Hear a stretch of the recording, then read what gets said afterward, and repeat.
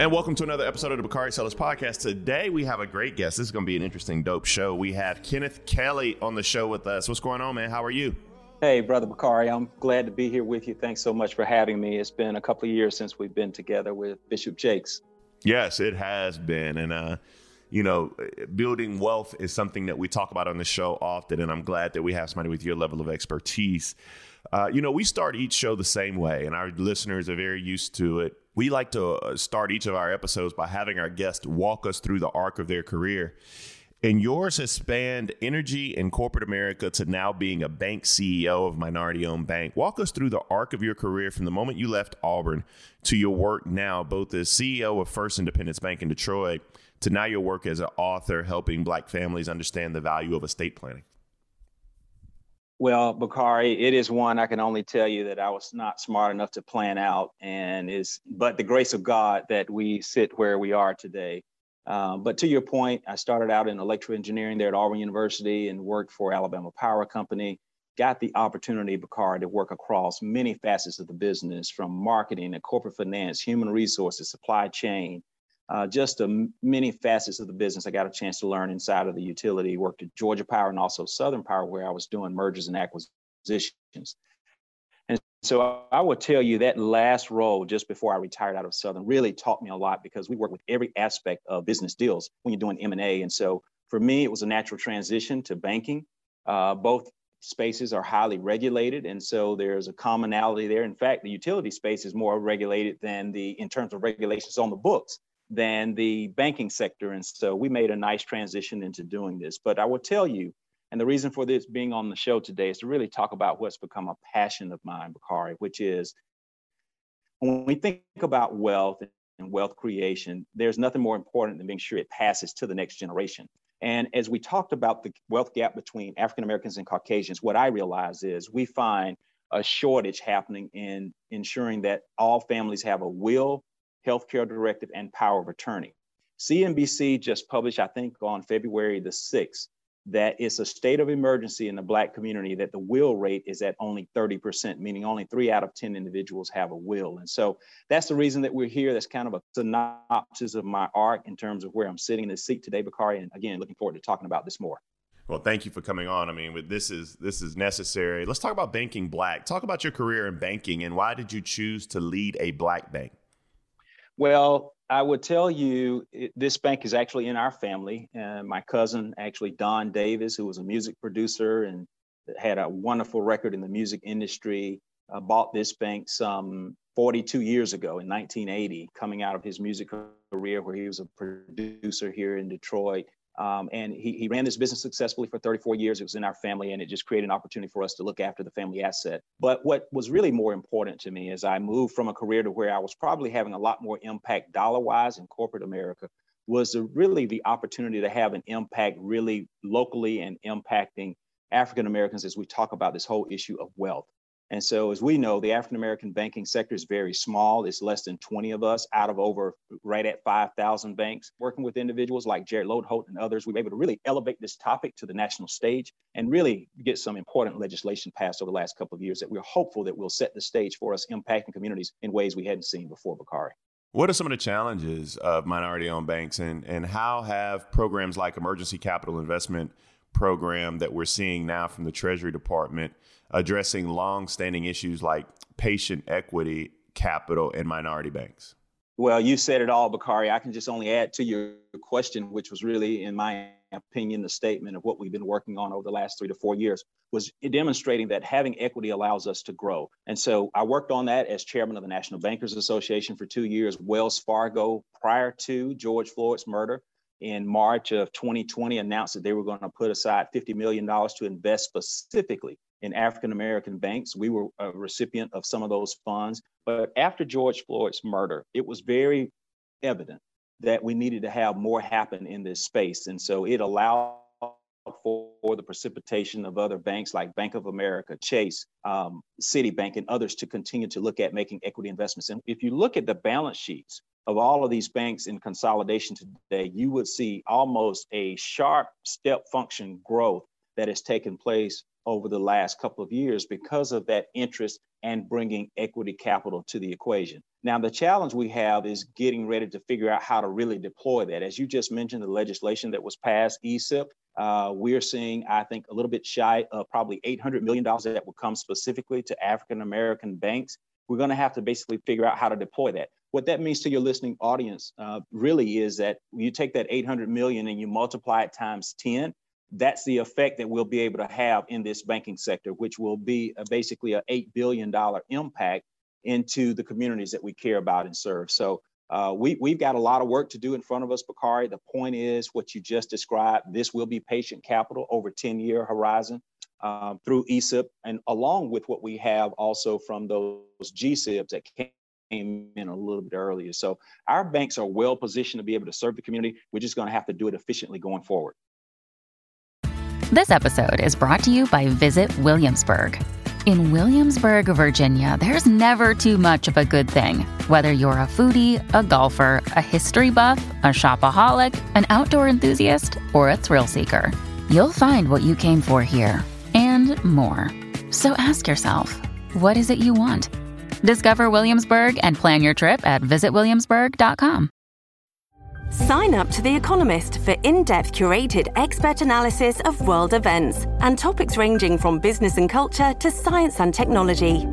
You'll get the weekly digital edition, online-only articles, curated newsletters on politics, the markets, science, culture, and China, and full access to The Economist Podcast Plus. The Economist is independent journalism for independent thinking. Go to economist.com and get your first month free. Why do black banks still matter? Well, Bakari, the studies show, and I think you know, across any sector, if we do the secret shopper model, we know that we get different outcomes. It shows up in synopsis and anecdotes like the appraisal story that we've seen recently, where someone get a house appraised, they take all of the paintings out and have someone appraise it, and it's $200,000 more, $100,000 more. That's just a reality of what we see in America. I don't think we're going to change that overnight. Yes, we'd like to talk about it and push for that change. But the reality is individuals who have come to African-American banks, the studies of the FDIC and Federal Reserve show that they have a higher propensity for success. They have a higher propensity for getting the additional service and help to get to that success. And so that data is documented. And so it demonstrates that there's certainly a need for African-American banks and to have a broader spectrum to reach across going forward. For folks listening who want to ensure that black banks are still here for the next 100 years, what are 5 things they should do? First of all, I would tell you, I have a simple metaphor here. I don't need all of your money. I need some of your money. Secondly, I'd love to be able to do business with you. Third, I would tell you, we hope that we can be a beacon in the communities where we serve in such a manner that someone can see Kenneth Kelly sitting in the seat, who grew up in Eufaula, Alabama, on Gamage Road, went to Rebecca Comer Elementary School that is now closed in rural Black Alabama, so to speak, could be successful and sit in his seat, that their child could do it too. And I would tell you, from my perspective, there are very few places where you can see African-American CEOs dealing with very complex issues. The banking sector is one of those. And so we hope that our bank can be a beacon of hope, not just for our sake, but for many of the kids who look up to us as role models. Wow, that's what we need to hear more of. Let's talk about your book, which is one of the reasons that we're here today and one of the reasons that I'm so excited about talking to you. Talk to us about Prepared Before I Let Go and the estate planning platform you're helping to lead, My Legacy Items. Talk about what those are. Yeah, certainly. So again, as I shared, we talk about the wealth gap, but what I've seen is a lot of wealth erodes. In fact, there are studies that show that basically when someone passes, and in particularly wealthy individuals, without a will, they basically lose up to about 40 to 45% is lost through the process of legal debates. It's lost through the process of, infighting, et cetera. And that doesn't even talk about the emotional cost of the fractured relationship, Bakari. So what I wanted to do with this book was really to tell a lot of stories in metaphoric ways that people could relate to, but also do it at the famous level and also for those everyday Americans. And so in this book, I'll be candid. I wrote about everybody but Aretha Franklin because it was important to me to know that as a banking leader, I didn't want anyone to assume I knew anything about her business. So all of the cases are outside of Detroit. But I focused on individuals we know well from a public perspective, and that was Prince, James Brown, whose estate just settled after 15 years of his death in December We know that. 2006. We know that in South Carolina real well. That man died with no will, but had everybody and their mama and their baby mama and their daughter and college and HBCU trying to get a little bit of that. Yeah, absolutely. 12 lawsuits, Bakari. You know what that means? That's 24 different council representatives, and we're not talking about how deep that is in the 12 lawsuits that took place there. So they sat at his table and feast, to be candid with you. We wrote about Chad Boseman, John Singleton, a hero of ours who did Boys in the Hood. The list goes on. Stuart Scott, Amy Winehouse, a little cross-pollination there, to tell the story that this is what could happen to your family if you don't prepare before you leave here. And so I also included a lot of everyday common stories, Bakari, to tell stories that in a way that we could relate to. For instance, the school teacher who worked all of her life, paid for a house, had 2 kids, died without a will. By the time the kids get what is left of it, they get about $10,000. The equivalent of that is that house is turned, flipped, and sold for almost $200,000. So her kids missed out on the upside potential of having that house through outright ownership. I tell a little bit about my own story and how we dealt with the death of my mom. And she actually laid on her deathbed what I would consider twice, when we didn't have a will, and how I dealt with the stresses of it was not important to deal with that stuff at that time when she was dying. She actually came back out of that. But during the second bout, we ended up getting a will in place and getting right of survivorships on land, et cetera, in such a way that when she passed in less than 6 months, that all was in order. And so that story is in the book. But we also tell a great story that I think is a metaphor for why we wrote the book. Osceola McCarthy, a lady out of Mississippi who was known as a washerwoman, she basically gave $150,000 roughly to the University of Southern Mississippi for African Americans to have scholarships. So inspiring, President Clinton recognized her in the 1990s. Others created more endowment that fully endowed her scholarship.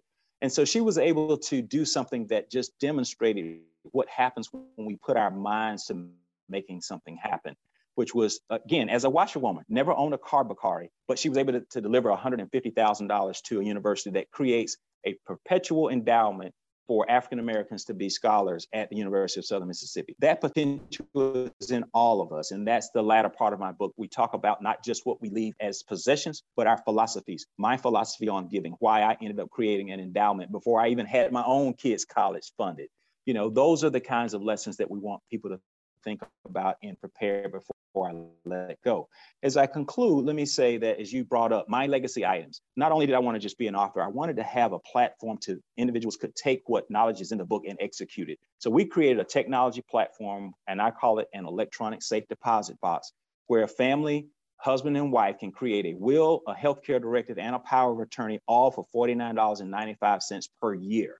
We wanted to democratize this. And I know there are many of attorneys who would say there's no way you could do that because it is expensive, but we are compliant in all 50 states. And I want to democratize this so there's no excuse for a family not having a will. And if your affairs are sophisticated, you could basically take and print this document out and take it to your attorney if you want to have that done. But the point is, we wanted to make the knowledge accessible and very affordable so individuals can take care of this. And let me give a couple of examples of the sophistication of the tool.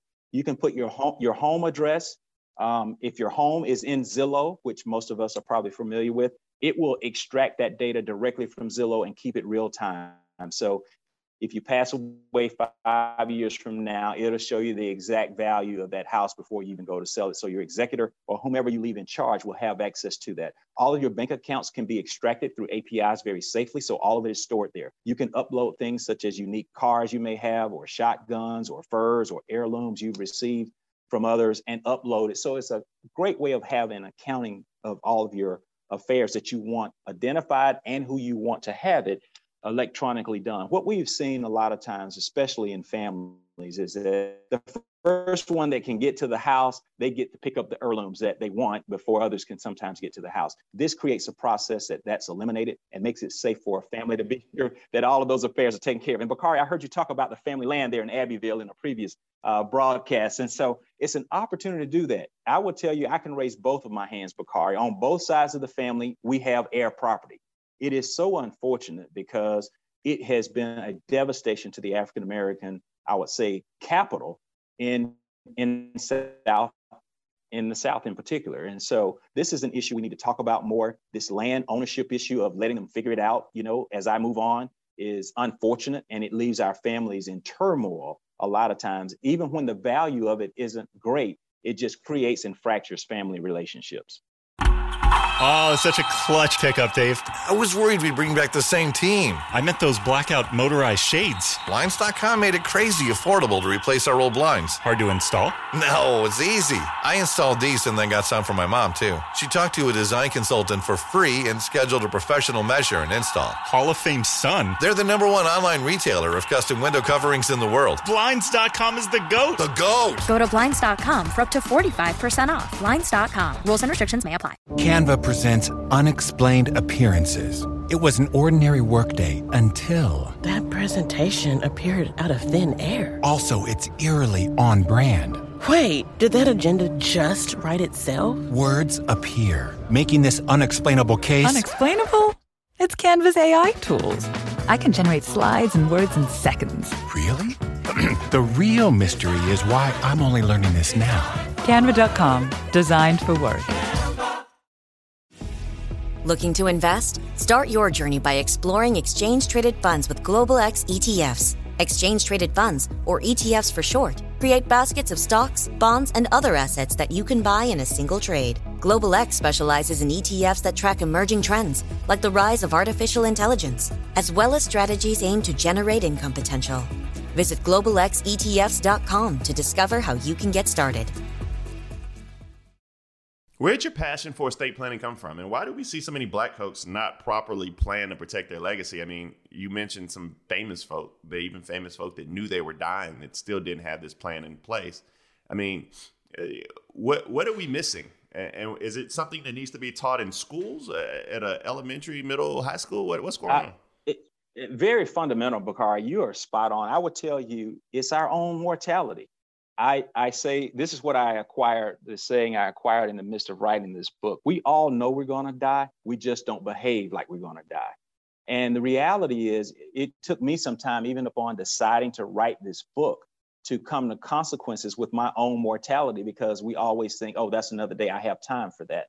So part of my research and dealing with that, and even going through this process, I went to a funeral home, did the whole tour. And mind you, I had buried 2 parents. And so when you do that, you're in an emotional state. You have to recognize that.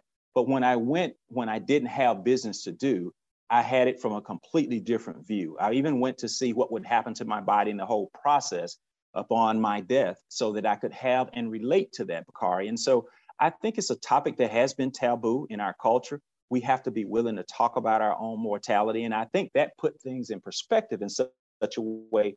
When you think about your loved ones, what do you want to leave? And the way we wrote My Legacy Items, there are 3 words that hopefully explains why and what they are in terms of our guiding principles. The first is peace. When we leave here, we should hopefully leave in peace and not create turmoil. The second one is love for those family members that we just talked about. And the last one is legacy. What is your legacy going to be? And it doesn't matter if you make $50,000 a year or $5 million a year. In some form or fashion, you will leave a legacy of possessions and a legacy associated with your philosophies. And so my legacy items, along with the book, application vehicle, so that we could begin comfortably talking about this topic going forward. For someone listening that hasn't done anything to protect their legacies for their families, where do they get started? What are 5 things they must do in order to ensure that when they transition and go up yonder, their families aren't just left with a funeral bill? Well, I would tell you, Bakari, I may not get to all 5, but I'll tell you what's really important. One is, coming to terms with your own mortality. It's a real issue. Again, we know we're going to die. We just don't behave like we're going to die. Once you do that, I think you need to become a little bit educated on what is needed. The book itself will be a great resource in telling all those metaphorical stories to understand how important this is to you, and most importantly, to your family that will be left behind. And then the resource, I would tell you, in My Legacy Items, is an easy platform. You can do it in your own quiet time, at home, download, upload the data that you need to upload in such a way you need to handle that. It is unfortunate that I would say that we see so many of our individuals have to have individuals to help them be buried. That's a financial wellness issue in our community. We've seen it with public individuals and many private. I've had conversations with funeral directors. We need to begin to take care of those affairs as opposed to ensuring that our families are left with the bill, as you just stated. I've talked to Bishop Jakes about this on another call. This is an issue that is really prevalent in the African-American community, that our families aren't prepared to even sometimes bury us. And so we think everyone can take on the responsibility of moving forward and ensuring that their family can take care of their affairs upon their leaving this earth. But most importantly, what I think is important is being sure where you can take care of your families beyond you being here. I will tell you two other things that's important, Bakari, regarding this issue. We have seen, because of our lack or our inability to have these kinds of conversations, individuals who are typically, and I write about this in the book, in a second marriage, it becomes really complex and very complicated. We have seen the first wife still be on paperwork related to insurance, which means the first wife is entitled to it. We have seen instances where the second wife, who's been married to an individual for a long period of time, may not be on the paperwork associated with receiving the pension. And so when the person dies, it may have worked for 40 years, that pension and that value, that wealth, let me call it that, is lost. And so this is a very important topic to talk about, Bakari. And so to your point of 5 points, we could talk about this probably for another hour, but the point I'm making is I think all of us as individuals need to engage. One final topic on this that I learned in this process: my kids, when they turned 18, they became official adults. What that really means is, as a parent, even though they are, quote, living under my house while they're in college and I'm paying some of their bills, the reality is if they're incapacitated and can't speak on their behalf in a hospital for whatever reason, I may not have the right, depending on the state, to go and say I want them resuscitated or I want certain things done with them. We need to know that as a culture. The last thing we need to do is be sure that the last thing we want to have happen to a family is to be in that position where they can't even speak for their own child. So your child needs a living will. So it's never too early to start this process. I have successfully had that conversation with both of my kids. One is 20, who's a junior at FAMU, and we have her under a healthcare directive, also known as a living will. My son's a freshman at the University of Alabama, and we've had the conversation, but I've got to get him to sign and say what he wants done. And so that's important. And so it's another aspect of this that I believe we need to continue to educate your community and our community on. Where can listeners buy the book, and how can they find the My Legacy Items platform? We'll make that very simple. The book can be purchased at Before I Let Go. That's just like you've heard the song. BeforeILetGo.com. Exactly. And then the My Legacy Items is associated with that site also, but you could go to mylegacyitems.com. And I named it that for a reason, so that when you say that name, you think about your own legacy, because we all will have a legacy. Man, this has been a dope show, man. Kenneth, I know we covered a lot of ground in 22 minutes, 23 minutes. I mean, this is just a lot of information that people need. And let me just ask this, my final question. Sure. What role, if any, should Black banks and Black financial advisors be playing with all of this? And how do you connect those dots between your passion for estate planning and your passion for banking? Well, Bakari, we're in the midst of doing that. This is a financial issue, as we just talked about. I mean, if your child's incapacitated in the hospital and you have no right, there are financial consequences that will come with that, right? And so it impacts all of us. This is something that we are starting to talk about in the banking sector. I've got a couple of banks that are interested in even using this platform for their employees as a benefit to them, because I had one banker to say they had a custodian that passed away without a will in a small town. And guess what? That impact falls back upon that bank. So based on those relationships. So I would tell you, this is something that we as a community culturally, and particularly the African-American community, need to lean into. I was quoted in Ebony on the 16th of February on this topic. It is of crisis proportion when the African-American community will rate is at only 30%. So that's 7 out of 10 are uncovered right now, regardless of your age. You need to have a will in place. And so I appreciate you allowing me to come on your podcast and reach your audience, Bakari, and talking about this. And I think we just got to continue to do more of that. Man, go out and buy the book, man. Before I Let Go, get your life in order your steps. Thank you, Kenneth Kelly, for joining us on the Bakari Sellers podcast. I've learned a lot myself, so let me get on the ball and do some things better. Let's make it happen, Bakari. Look forward to talking to you and being back with you soon. All right. Peace, my brother. Take care. All right. Bye now. Bye-bye.